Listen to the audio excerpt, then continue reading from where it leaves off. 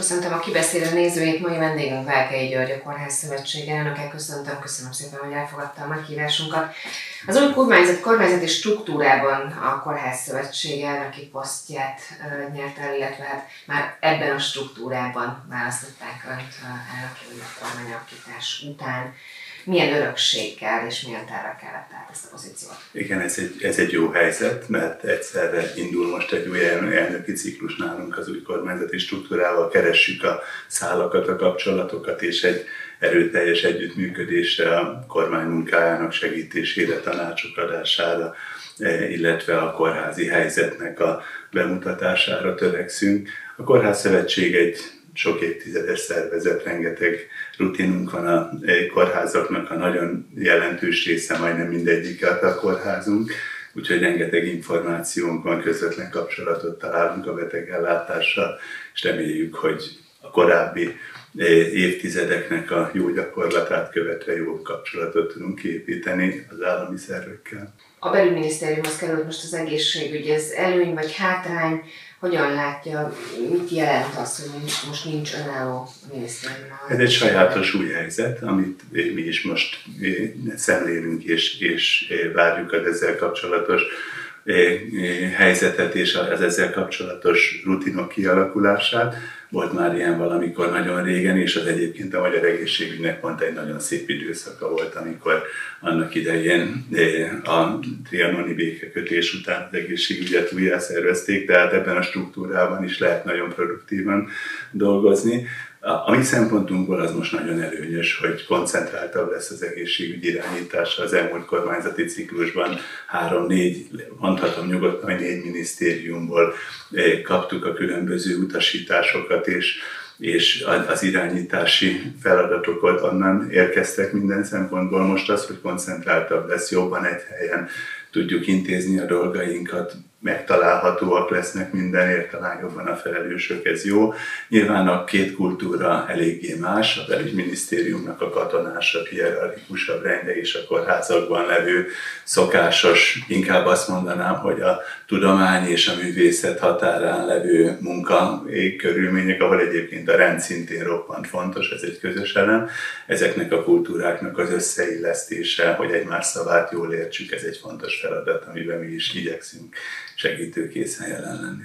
Milyen strukturális változásokat lát fontosnak az egészségügyben? Az egészségügyben ezelőtt bő 10 évvel a Semmelweis tervvel elkezdődött egy strukturális átalakulás, aminek az egyik legfőbb szava az integráció, a meglevő kórházi infrastruktúráknak a megtartása, de átalakítása, központosítása bizonyos ellátásoknak centrumokban, amiből egy-egy elég az országban, vagy egy-egy nagyobb területen, másoknak pedig a lakosság felé való minél közelebb vitele. Ez egy nagyon fontos, szakmailag nagyon megalapozott irányzék. A Semmelweis tervben egészségügyi térségekben gondolkoztunk, és ez a magyar viszonyrendszernek jól megfelel az, hogy legyenek valójában az egyetemi központok és a nagymegyei kórházak és a nagybudapesti központok, legyenek olyan helyek, amik a környezetükben levő kórházakat szervezni is tudják. Erre most is van egy nagyon jól elindított átalakítási rend. Az a fontos, hogy itt a gazdasági és adminisztratív rendet egy betegútmenedzsment kövesse, a betegek mozgása legyen ebben jobban irányított, mint jelen pillanatban, hiszen az, hogy a beteg éppen hol talál helyet, és a szakember odaérjen, ahol a beteg van, hiszen ebben a rendszerben a szakembereknek is jól kell mozogni, van, amit le kell vinni, az ellátásokat a városi kórházakba, másokat meg éppen központosítani kell, és a szakembereket is így helyezzük el. Ez egy nagy munka, de az irány, amit beállított ilyen értelemben az elmúlt bő évtized, az jó.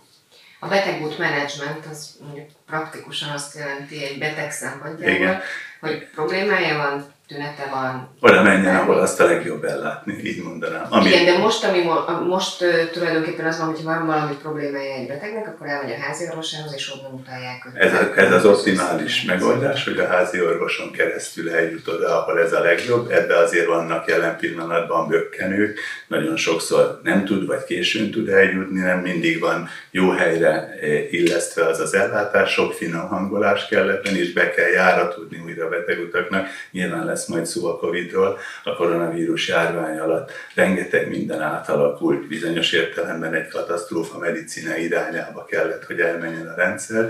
Most visszaállítani és az új helyzethez igazodva beállítani a betegutakat, hogy mivel, hova, mikor menjen a beteg, és ehhez megfelelő kapacitásokat rendelni, ez egy nagy feladat. A betegek most panaszkodnak nem ritkán, hogy nem mindent érnek el teljes joggal. Ez most az egyik legfontosabb feladat, hogy ezt a helyzetet amennyire lehet rendezzük. Hogy és hol lehet összehúzni az alapellátást a kórházi ellátással? Vannak-e olyan területek, amit mondjuk akár az alapellátási struktúrában is meg lehetne csinálni, és akkor a segítség lenne mondjuk a kórházi ellátáshoz képest, tehát a diagnosztikára gondolok elsősorban, vagy akár kisebb beavatkozásokra, amik most kórházban.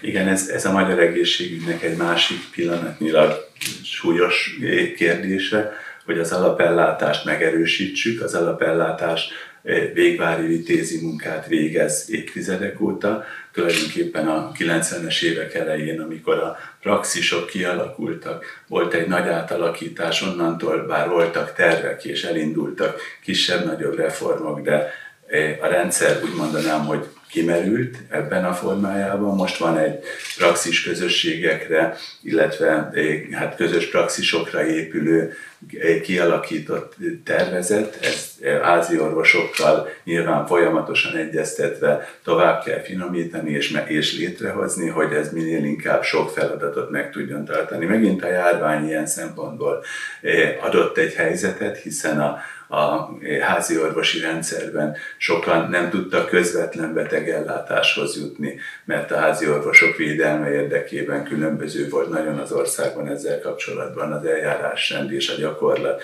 de mégiscsak sokan hamar egyből a kórházakat keresték meg, a sürgősségi ellátás is ezért túlterhelt. Nagyon fontos, hogy ott maradjon a házi orvosi ellátásban, ami ott elvégezhető, ehhez nagyon jelentős megerősítése kell annak a rendszernek.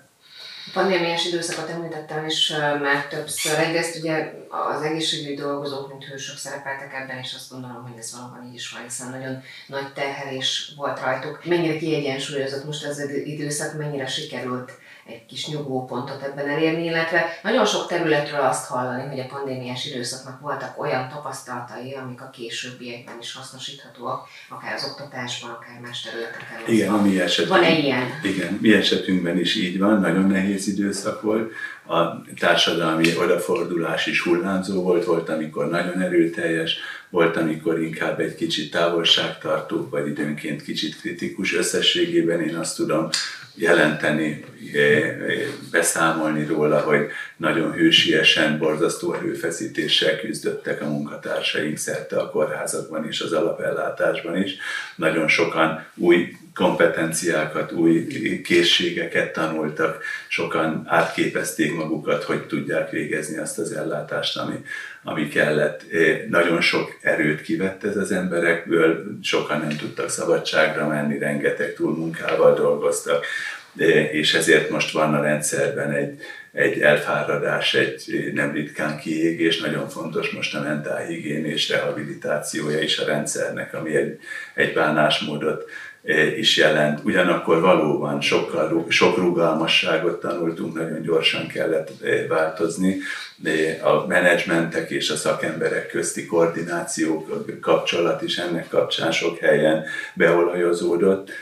Ennek a rutinját fenn kell tartani, és nyilván azt a tapasztalatot is, ahogy gyorsan át lehet szervezni ellátóhelyeket, vagy egyáltalán azt, hogy egy esetleges járványhoz hogy kell gyorsan igazodni, ezeket meg kell tartani a rendszernek.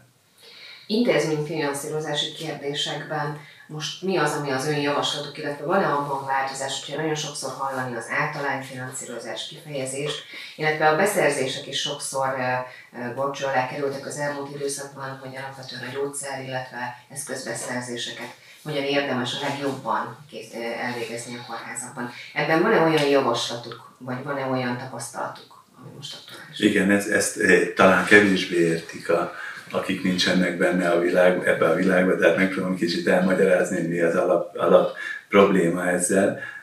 Nagyon helyesen ezelőtt bő 2 évvel, amikor elindult a a koronavírus járvány, akkor úgy döntött az egészségügyi kormányzat, hogy a kórházak a rögzült, szokásos teljesítményük után járó finanszírozást hónapról hónapra megkapják, hiszen a járványban olyan nehéz volt kiszámítani, hogy kik mennek be a kórházba, kik nem, hogy lényegében a rezsi, a munkaerő megtartása miatt, ha kevesebb beteg ment a kórházba, akkor is mindenki megkapta azt a pénzt, amit szokott, és erre még pluszban kapott a koronavírus ellátásért pénzt, aki abban nagyobb terhet vállalt. Ez a rend kialakult, beállt és megvédte a rendszert attól, hogy a kórházak, akikhez kevesebb beteg jut éppen, mert elmaradtak műtétek, vagy mert az emberek féltek bemenni a járvány miatt, hogy ők hátrányba kerüljenek, ez az általányfinanszírozás. Tulajdonképpen itt 2019 végi finanszírozási értékeken kapták a kórházak a pénzüket. De ennek az a hátránya, hogy ebben nincsen mérve a teljesítmény. Klasszikusan a magyar rendszerben a teljesítményfinanszírozás volt, vagyis attól függően kapja egy kórház a pénzét, hogy milyen súlyosságú és mennyi beteget lát fekvőjáró betegként. Erre van egy algoritmus, amit persze karban kell tartani állandóan. Ez is szükséges most, hogy karban ezek azok a kódok, amiket mondjuk ezek a kódok, így van, a HVC kódok, meg a német pontok, ezeket, meg a rehabilitációs kódok, ez egy nagyon szofisztikált rendszer. Attól kezdve, hogy betegbe kerül a magyar. Igen, ott minden pénzé konvertálódik ezekkel a kódokkal, és ennek alapján kapja a kórház, kapta régen, és szükséges, hogy kapja valamilyen szinten legalábbis a finanszírozását, hiszen ez a teljesítménytől függ. Most vannak olyan kórházak, akiknek a teljesítménye csökkent, mert a járványban az átalakulások ahhoz vezettek. Másoknál, például a mi kórházunknál is jelentősen nagyobbak a teljesítmények, mint voltak. Sokkal több mindent csinálunk és súlyosabb betegeken, viszont a kevesebb pénzt kapjuk, azt, amit 19-ben is kaptunk. Nagyon fontos. Mi kórházunk ugye az a Vetes a gyerekkórház, bocsánat, igen. Tehát nagyon fontos, hogy ebben legyen egy kiegyenlítődés, hiszen hónapról hónapra is változhat, de trendszerűen is változik egy kórház teljesítménye, és még hozzáteszem azt, hogy a modern finanszírozási elvekben benne van az is, hogy eredmény alapú is legyen a finanszírozás, vagyis attól is függően, hogy gyógyul a beteg, vagy az adott helyzetben mi az, amit hozzá tudnak tenni pluszként a szokásos ellátásokhoz. Tehát jelen pillanatban mi azt szeretnénk, hogy a kórházak biztonsága megmaradjon, tehát legyen egy bázis érték is a finanszírozáson, ugyanakkor a teljesítmények, azok a plusz munkák, amiket a régihez képest elvégeznek a kórházak, ezek kerüljenek kifizetésre. Ez egyfajta jutalékrendszer. Hát, ezt a szót nem szoktuk használni, de tulajdonképpen egy bázis alapú, de teljesítményérzékeny finanszírozás, és hozzáteszem hangsúlyozottan, hogy eredményérzékeny finanszírozás. És ennek a szervezése most hogyan áll, mikor várható, hogy... Sokat beszélünk erről, és nyilván ez egy kormányzati döntés kérdése. A biztosító vezetőivel, illetve a különböző felelősökkel mi is folyamatosan egyeztetünk, és hát nyilván ez a döntés meg fog születni, hogy hogyan fog rögzülni most az ősztől a finanszírozás, illetve hát már a nyáron is kérdéses. A betegek szempontjából érzékelhető változást hoz ez majd, akár az ellátás színvonalát tekintve, akár a napi működésben? A betegek esetében most azt gondolom, hogy talán az a leginkább kérdés, hogy a kórházakban az elmúlt időszakban elmaradtak, elhalasztódtak beavatkozások a járvány miatt, és ezért szó van erről is, hogy a várólisták is valamelyest hosszabbak lettek, illetve sokan a járványtól való félelmükben nem végezték el a szükséges kivizsgálásokat. Tehát most egy kompenzációs, talán plusz munkára volna szükség. Ezzel szemben a rendszernek a pillanatnyi működése az még nem éri el egészében a járvány előtti időszakot. Tehát ebből a kicsit dermedt állapotból most fontos lenne, hogy újra sebességre kapcsoljon a rendszer, és ezt egy teljesítmény alapú finanszírozás elősegíti, hiszen akkor motiváltak a kórházak arra közvetlenül anyagilag is, hogy többet dolgozzanak rendszerszerűen. Jelen pillanatban nyilván szakmailag és erkölcsileg motiváltak, de ha ezt hozzáteszünk egy anyagi motivációt, ismerjük az embert, az szokott segíteni. Ha már a anyagi motivációról beszélünk, ugye a hálapénz kivezetésre került, milyen tapasztalataik vannak erről? Ez egy nagyon izgalmas, nagyon fontos törvény volt, a jogviszonytörvény bevezetése, mert mondható, hogy történelmi mértékben rendeződött az orvosok bére. Az, hogy most jelen pillanatban olyan bért kapnak az orvosok, ami a értelmiségi és ehhez a munkához szükséges életszínvonalat tudja biztosítani, ez egy nagyon nagy dolog, és ezt nem lehet elégszer leszögezni, hogy ez egy nagyon jelentős lépés volt a kormányzat részéről. Ennek a másik oldala is nagyon fontos az, hogy a hálapénz megszűnt.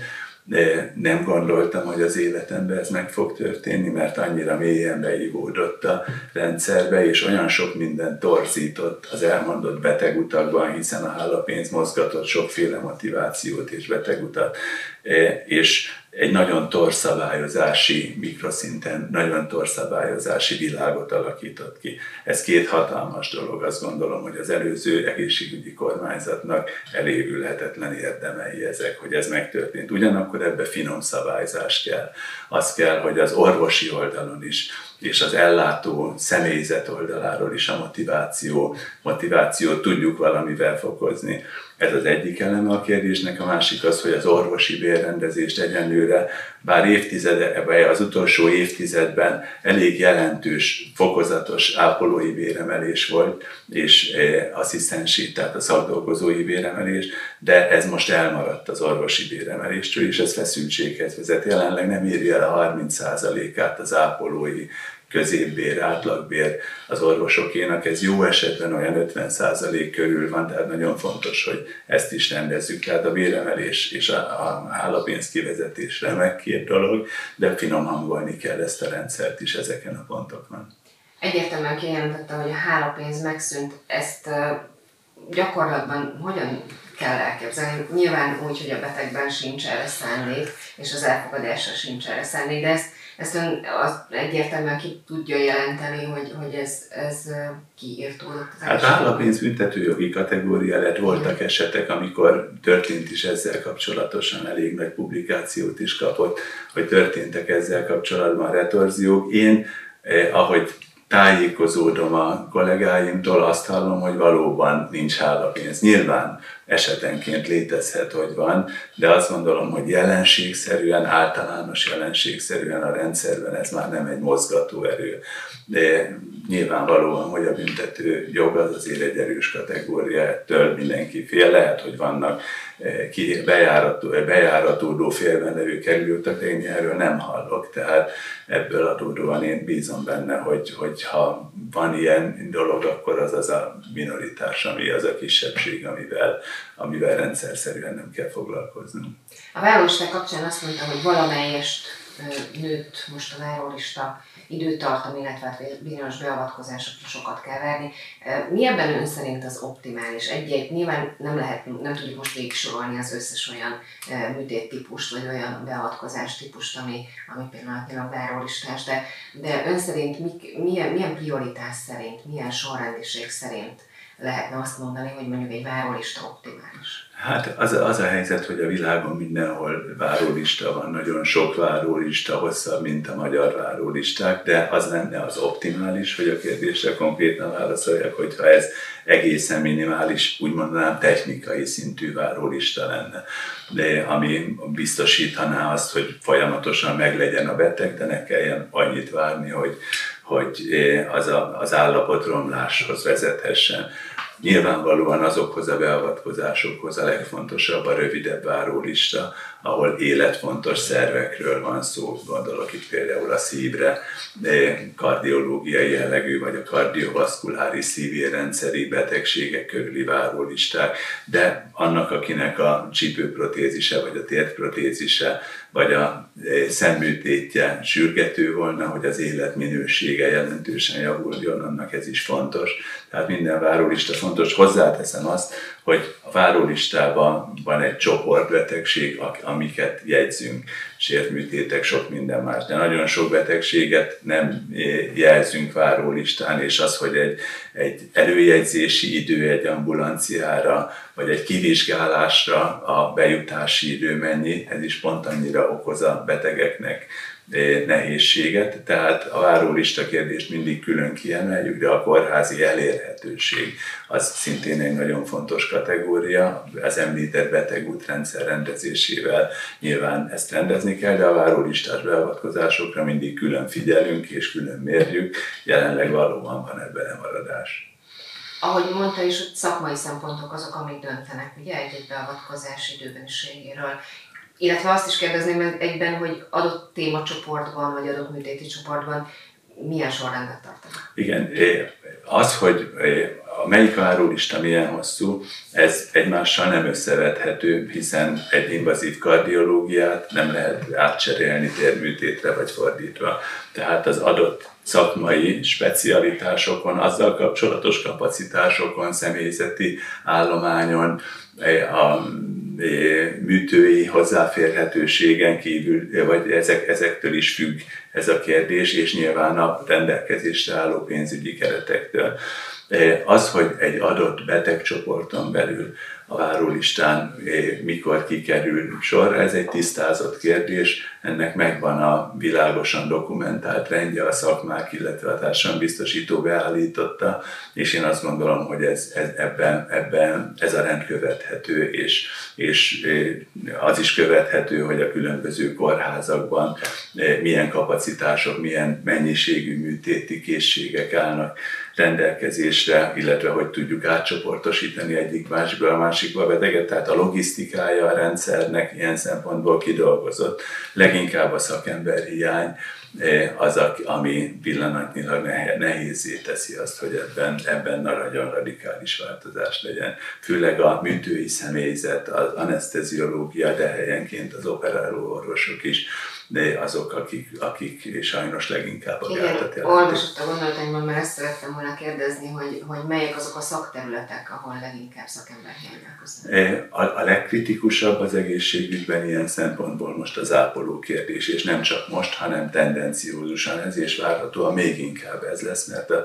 fiatal ápoló generáció sajnos nagyon kis létszámú az egészségügyben, a középgeneráció és az idősebbek viszik a hátukon az ápolást, ami nagyon, nagyon ijesztő és nagyon rossz kilátásokkal kecsegtet. Nagyon fontos, hogy ebben eredményes, hatékony lépések legyenek. Ez nem csak az ágazatirányításon és a kórházakon múlik, kétségtelen, hogy rajtunk is, hogy milyen kultúrát alakítunk, de az egész társadalmon, hogy az ápolóit hogy becsülik meg pénzügyileg is, de erkölcsileg és egyáltalán a társadalmi ranglétrán ennek milyen szerepe van. Jelenleg nem éri el azt a szintet ez, ami megilletné az ápolókat.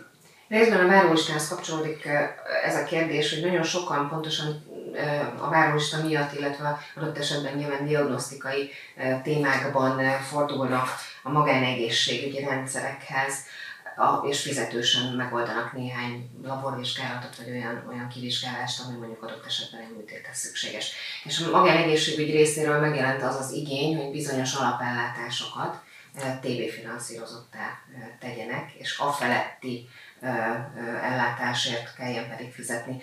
Ön szerint összehangolható ez a kettő? Segíteni ez az egészségügyi ellátást az ország egészében, illetve a magán és az állami finanszírozású ellátásban, ez hogyan lehetne jó? Igen, ez a kérdés ennek a viszonyrendszernek egy kiragadott kérdése, de ez egy nagyon bonyolult és most dinamikusan változó viszonyrendszer, a magán és a közellátás kapcsolata. Ez az egyik kérdés ebben, hogy a magánellátók milyen közellátást végezzenek. A másik kérdés pedig az, hogy a közellátók végezhetnek-e és milyen magánellátást, hiszen ott is rengeteg kapacitás van, szakemberek és a munkaidő után rendelkezésre álló terek.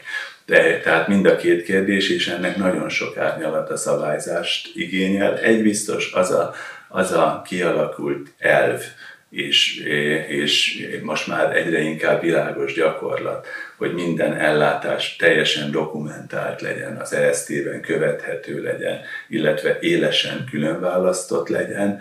Ez egy nagyon fontos alapja annak, hogy rendezni lehessen utána ezeket a részletkérdéseket. Ezek a kérdések egyik irányból sem ördögtől valóak. Ahhoz, hogy eljussunk a megoldásig, fontos, hogy ez a tisztázás végigmenjen, és utána erre olyan döntéseket hozzunk, ami védi a közellátást, hiszen a közellátásban tudunk ellátni nagyon sok mindent. Magánellátásban súlyos, intenzív beteg, onkológiai beteg nem fog elmenni, nem tud elmenni, mert ráfizetéses vagy egy súlyos éget beteget nem ott fognak kezelni. Tehát a szakembereknek a közellátásban való megtartása, és minél inkább oda való vonzása, ez egy elsődleges szempont, amikor erről beszélünk, de nagyon sok árnyalat van benne, amit rendezni kell. A betegek szempontjából ön szerint mi az a belátható idő, amikor ezek a változások láthatóvá, érzékelhetővé válnak? Észleljük, látjuk, hogy bár még csak néhány hét telt el, de nagy ambícióval és nagyon intenzíven kezdte el a munkáját az új egészségügyi kormányzat, és felálltak a felelősök, az államtitkárság, az Országos Kórházfőigazgatóság vezetői, és meggyőződésem, hogy egy nagyon dinamikus munka lesz. Én feltételezem, hogy hónapokon belül, de biztos, hogy a ciklus végére sok minden meg fog változni, ehhez mi is igyekszünk hozzátenni a mi részünket. Nagyon szépen köszönöm, hogy itt volt, és hogy elmondta mindezt. Nézőinknek köszönöm a figyelmet, jövő héten is lesz kibeszélő velünk Önöket, viszontlátásra.